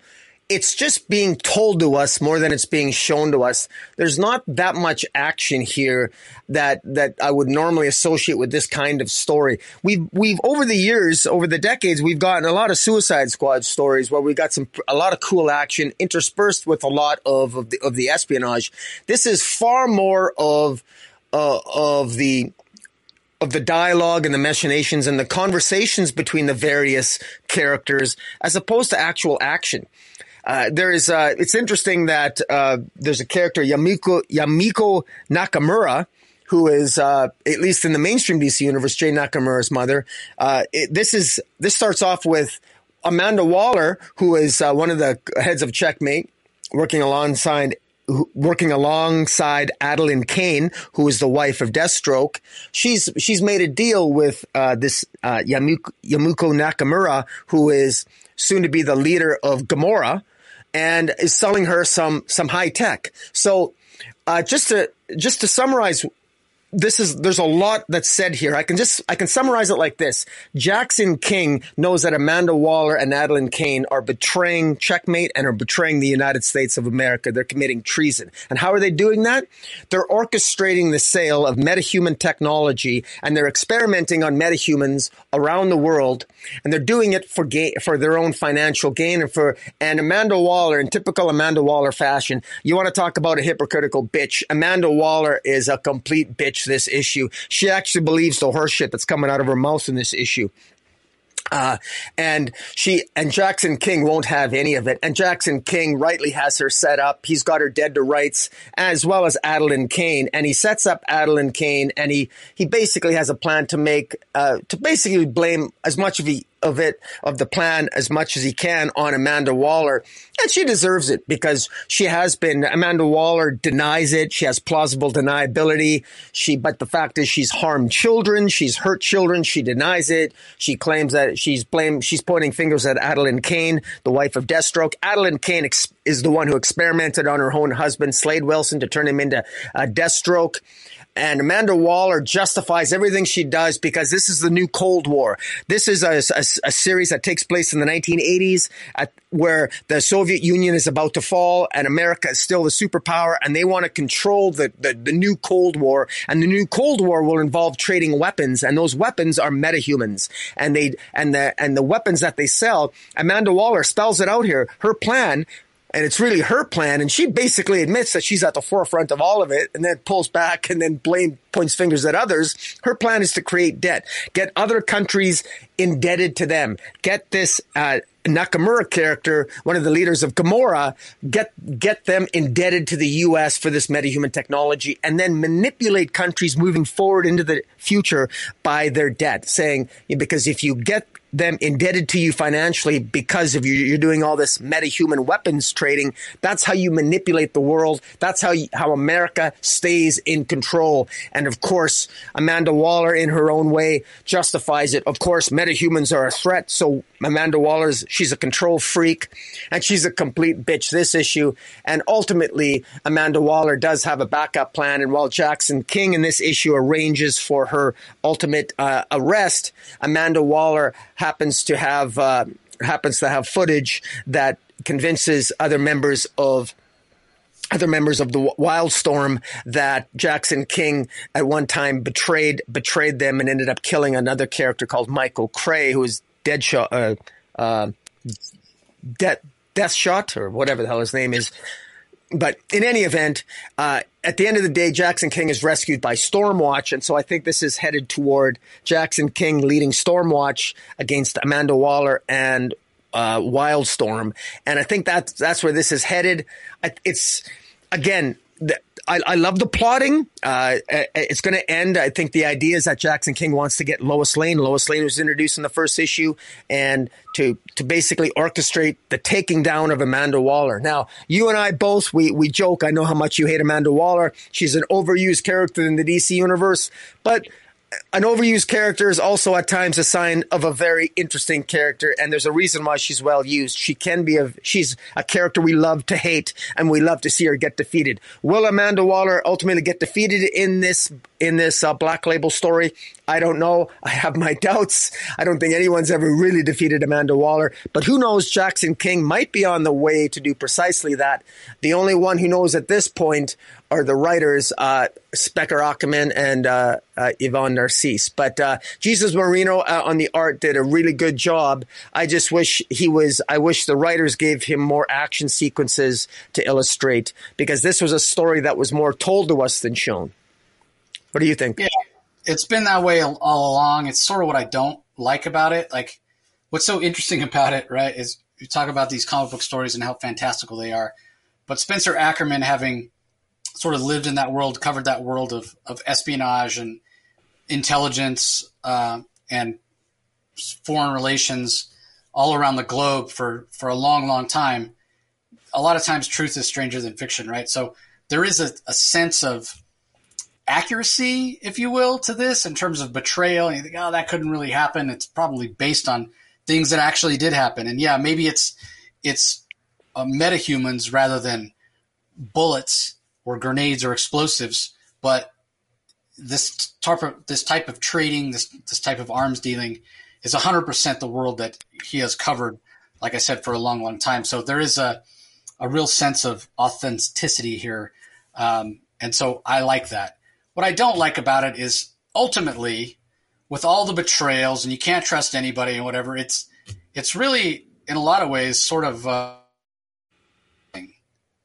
if I'm being honest, the fact that you can't trust anybody and you never know who's telling the truth. You never know who's not. And what does that say about us as a race, as a nation, as a society? And that's all just really, really depressing. So this is not any sort of positive story.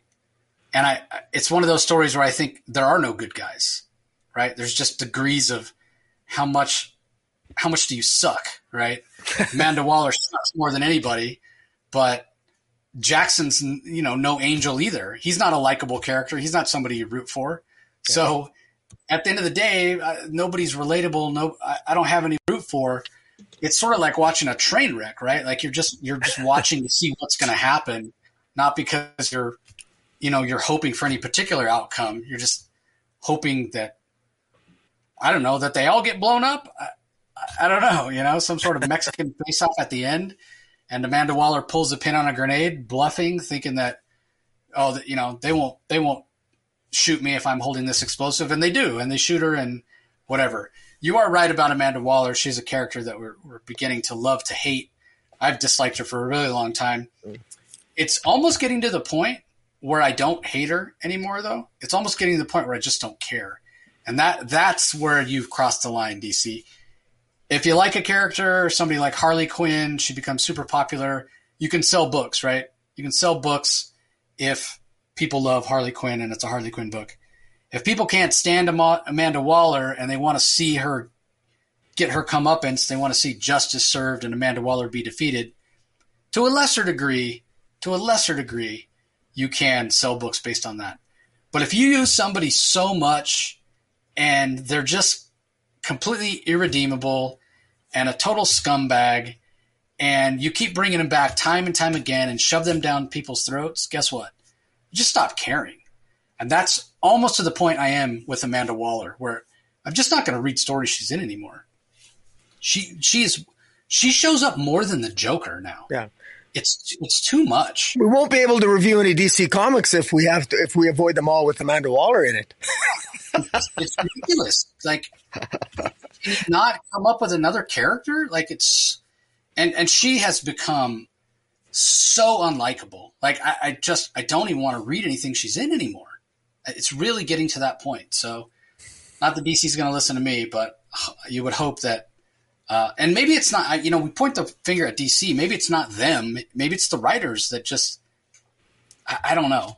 Editorial has to take some ownership though and say, hey, here's a pitch. You want to use Amanda Waller? Don't. There's too much Amanda. Just don't. Anyway, moving on. we have a reprint book out this week. It's called DC Pride Through the Years #1. It reprints Flash #53, which was groundbreaking at the time because it was early to mid 90s. That was still when the Comics Code was around. You weren't really supposed to talk about homosexuality in comics. William Meisner Loebs was the writer. Greg LaRocque on pencils. Jose Marzan Jr., we talked about him earlier on the Milestone book. He was inking for DC back then as well. Glenn Whitmore on colors. And this Flash 53, this is where the Pied Piper comes out to Wally West. He doesn't exactly handle it the best. Yeah, so the next reprint is Detective Comics #854, Elegy Part 1. This is in Detective when Kate Kane, Batwoman, took over as the star of the book. Greg Rucka's the writer. Amazing, amazing art by J.H. Williams III. To me, this is really the book that put Williams on the map. He had done previous things with Alan Moore, America's Best Comics, and this and that, but this was a mainstream book. It really got him a lot of attention. Dave Stewart on colors, Todd Klein is the letterer. And then from the recent Supergirl Rebirth series from Steve Orlando, it's Orlando and Vita Ayala as writers. Jamal Campbell is the artist. The art is so spectacular in this issue. Carlos M. Mangual is the letterer. And this has to do with a character that befriended Supergirl that was struggling in high school with being non-binary, and it really showcased one thing that Steve Orlando really believed about the character. I remember talking to Steve at WonderCon when DC Rebirth was first announced, and he was announced as being on the book, and he was saying that Supergirl's true power was her compassion and her empathy, and this story really kind of showcases that. And then there is a new story that's not a reprint. Alan Scott, the Green Lantern, past prologue from writer Tim Sheridan. Cian Tormey is the artist, Matt Herms on colors, Louis Gattoni on letters. And it's going back, and I won't say that it's rewriting Alan Scott Green Lantern history because it's from before he was even Green Lantern. But it's talking about his time in the Army Corps of Engineers, and apparently he had a same-sex relationship way back then, and it's diving into some of that. And that will eventually lead into the Alan Scott Green Lantern series that's coming later this year in October. So I don't have anything else to add about these stories. A lot of them I read when they came out. I think I'd read all three of the reprints previously, but it was good. It was good, especially that Supergirl story, to be reminded how great it was. The Alan Scott story, I'm curious what this Green Lantern series is going to be like in October, but what we got here wasn't particularly interesting to me, not because it's hints of this, or not even hints, it's out and out giving us a story of the same-sex relationship that Alan Scott had to keep a secret. You can imagine, it's in the early 40s, and he's in the military. There's no way he can, be sort of out and be his true self. He would might even have been illegal at that time. I'm not sure, but he definitely would get kicked out of the military. That's not the reason I didn't find it interesting. The reason I didn't find it interesting is not much happened. It focuses all on their relationship. There's no superhero action. There's not really any action at all. So it comes across as a little schmaltzy and soap opera. And I love Alan Scott Green Lantern. I want to see Alan Scott be Green Lantern. This relationship stuff for him, it's less interesting to me. So anyway, anything to add about this issue, Rock? Just that I do find it interesting, a little bit odd that I don't know. I guess DC just wanted to remind people that they've told stories with LGBTQ characters over the last 20 years. Do people not know that? I just thought this was a really odd choice the stories are fine. I think I even own all of them, to be honest. But I really think that if this was sort of a way to prop up the price point to try to sell a Green Lantern story as a prelude to the Green Lantern series, I just thought it was really an odd choice. I don't think that people necessarily, I don't think you're necessarily going to get much out of the two other stories unless unless you're, well, frankly, even if you're gay or a member of the LGBT community, there's plenty of DC Pride. It's just we've gotten an influx of those lately with all similar messaging, and they're all well and good, I guess. Just choose your hero. what I find more interesting is I'm interested in Alan Scott Green Lantern. I'm definitely not interested if they just want to tell a love story about Alan Scott and make that. I'm infinitely less interested in the story now. I mean, even I'm just going to come right out and say it. You know, if you're telling the history of Alan Scott, drawing him, naked in the shower in World War I, laughing and giggling and holding a gay man in his bed in the story. And this is, oh, sure, this is a love story. So now collect Alan Scott Green Lantern miniseries. And when you're telling people that this is the love story, that doesn't sound like it's going to be a superhero story. It sounds like it's actually going to be exactly what you say it is. You say it's going to be a love story. That's what it is. And I always find it really odd. And Steve Orlando did this, for example, in the Midnighter series. There were scenes that were just graphically, I thought was inappropriate, but I guess they wanted to push the envelope because they were dealing with gay characters. This is another one where I just find it a little bit off. And you don't necessarily see that, although I guess you do see that with Harley Quinn and Ivy, but you see that with LGBTQ characters. And surprisingly enough, you don't see a heck of a lot on. I'm just really surprised by that particular focus. I want to see an Alan Scott story. I mean, I want Alan Scott, his adventure to be grounded in World War II. I want his adventure to be grounded in this new Red Lantern. I want that, this Crimson Flame. Is that related to the Red Lantern? Jeff Johns is hinting at a Red Lantern and that mystery of it. I don't want it to be focused on a love story per se. And that's not what's going to pull me into the story. This was a strategic error. And this is misreading the audience in my view. And I know it's a fine line, and I know, hey, it's just my opinion, but I just think if you want to attract both, imagine what you could attract if you told an epic kick-ass adventure tale here instead of wanting to focus on surprise, Alan Scott had some issues when he was younger because he was a gay man in the army. We kind of already known that. It's been repeated. In fact, it's pretty much been universally almost the only thing we've been told about Alan Scott in the last 5 years if you're a DC reader. Why don't you broaden that a little bit? I mean, is that all he did? I mean, he was a superhero too. Tell me the superhero story, and if you tell me an awesome superhero story, and he happens to be gay, that's cool. That's fine. But to me, they're getting it backwards. But I'll just leave it at that. Yeah, I mean, I totally agree with you. I absolutely don't care that they have changed his sexuality. Don't care at all. And I don't care if we get plenty of this Johnny character in the upcoming series as well. But it's got to be balanced, right? Like, again, like if I want to read a love story, I'll go and pick up. There's plenty of romance comics out there. I don't read them for a reason because that's not where my interests lie. So it's got to be balanced. I don't care if the romance is in there, but you got to give me the hero stuff too. And all we got in this was relationship stuff, and then a big red laser coming out of the ocean at the end. So, yeah, I guess we'll see how it all plays out in the end.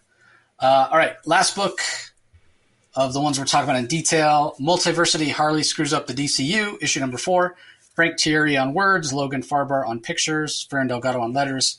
Haven't read any of this, continue to not read any of this, so it's all you, Rocky. What'd you think? Oh, wow. Okay.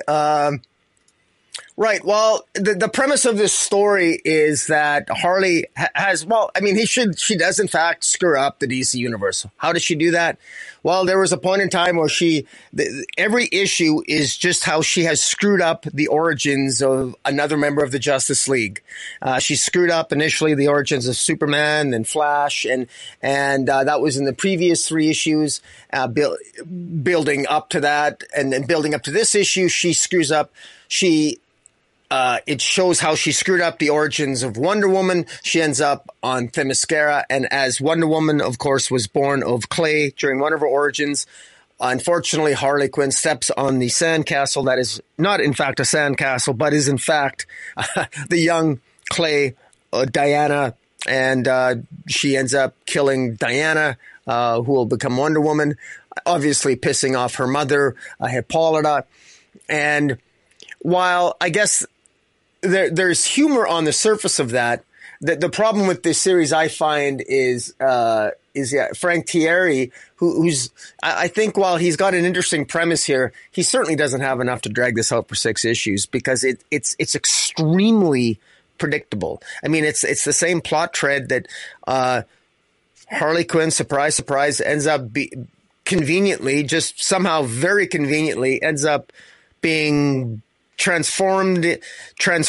and transporting in multiple parts in the universe, happen to arriving exactly at the opportune moment to ruin the origins of all these heroes. So it's very forced and contrived to begin with. And frankly, I hate to say this, but I just don't find it funny.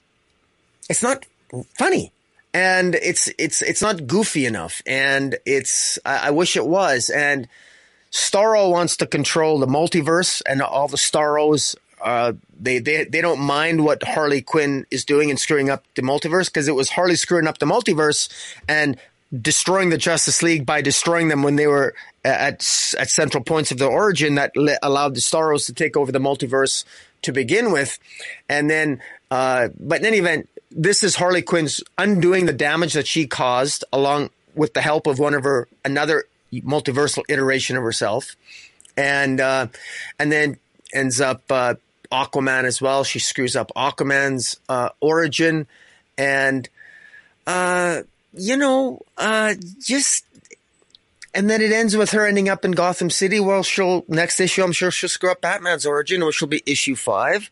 And then she'll resolve Batman's origin, I'm sure, at the end of next issue. And that will result in issue 6 with her battling the Starros. And it's all well, it's all well and good, but it's nothing.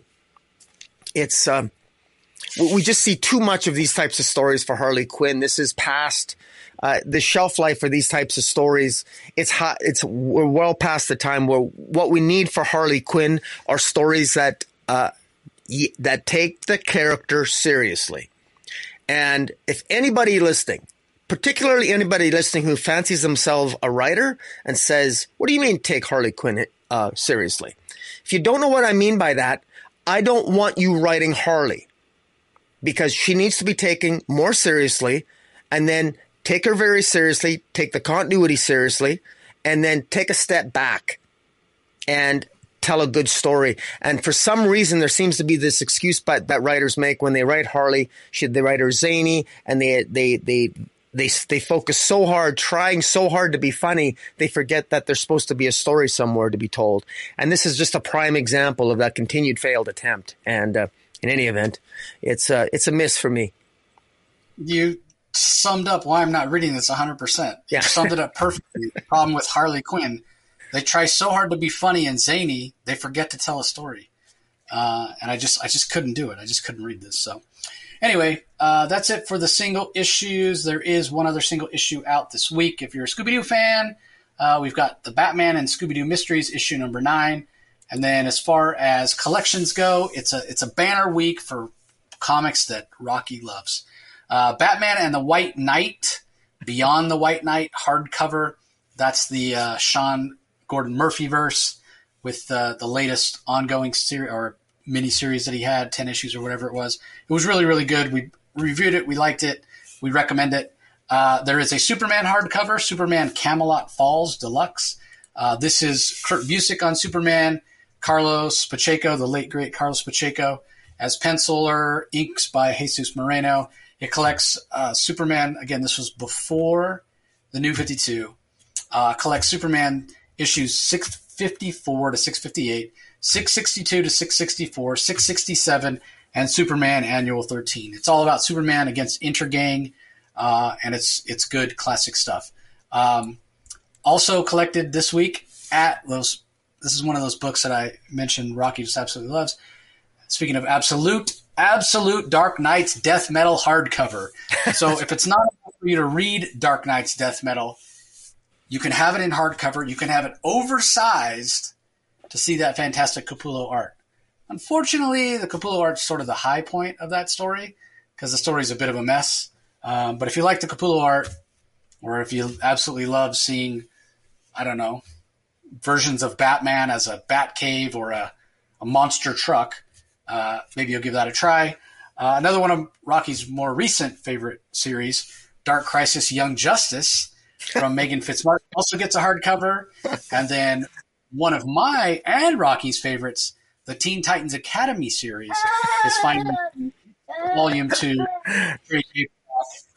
collecting issues 6 through 15 of that interminable series with Red X shoved down our throat that made absolutely no sense. It gave us the Beast Boy Cyborg sharing the same body that has been completely forgotten and never explained how they're back to normal. So that's out this week as well. If you're so inclined, if you're into, self-torture, that's out this week as well. So, yeah, definitely not high-quality collections this week. Other than that, Batman Beyond and Superman are worth your time. The other three, buyer beware. So what's your pick of the week this week? I really enjoyed Superman Lost. I thought Green Lantern was really good as well. But at the end of the day, in Spirit World, I gave some thought to. But at the end of the day, I forgot. I was going to say at the end of the day and make my pick, but then Static was really good too. But you know what? You may be picking Static. I'm going to go with Batman Incorporated because it was the first book I read, and that's the one that got me as soon as I finished reading it, texting you going, holy crap, Batman Incorporated, Ed Brisson, that moral dilemma. Yeah, really, really got me. But yeah, I mean, I think the other ones I mentioned are worthy as well. Spirit World was really, really good. That Static Shock team up was great as well. So what's your pick? Well, it was a toss-up to me.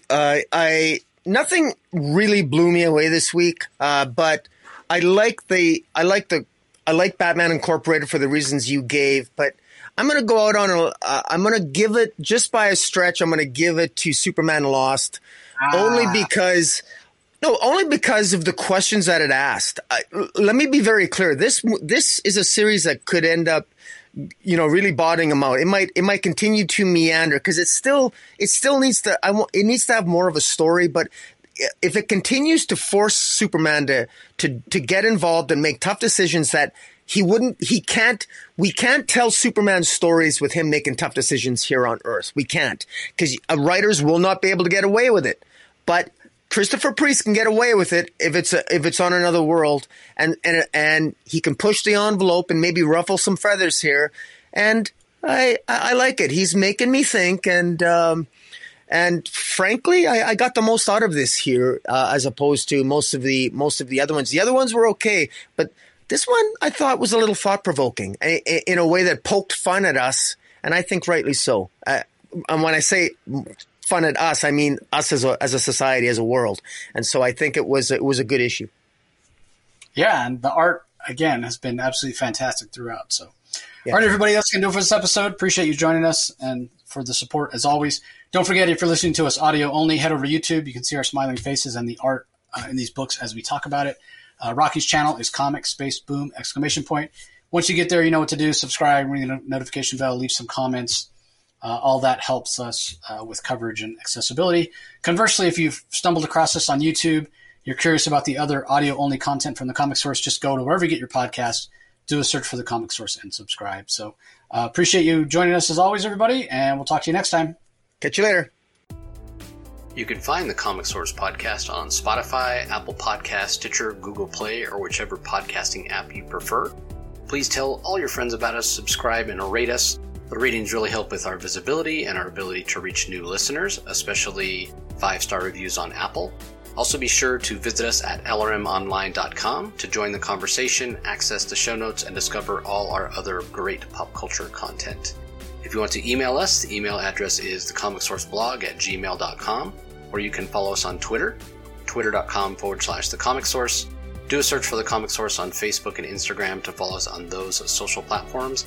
All 3 spots are great places to find out when we release new episodes, as well as follow all our convention coverage. So once again, we want to thank everyone for listening, and we'll talk to you next time.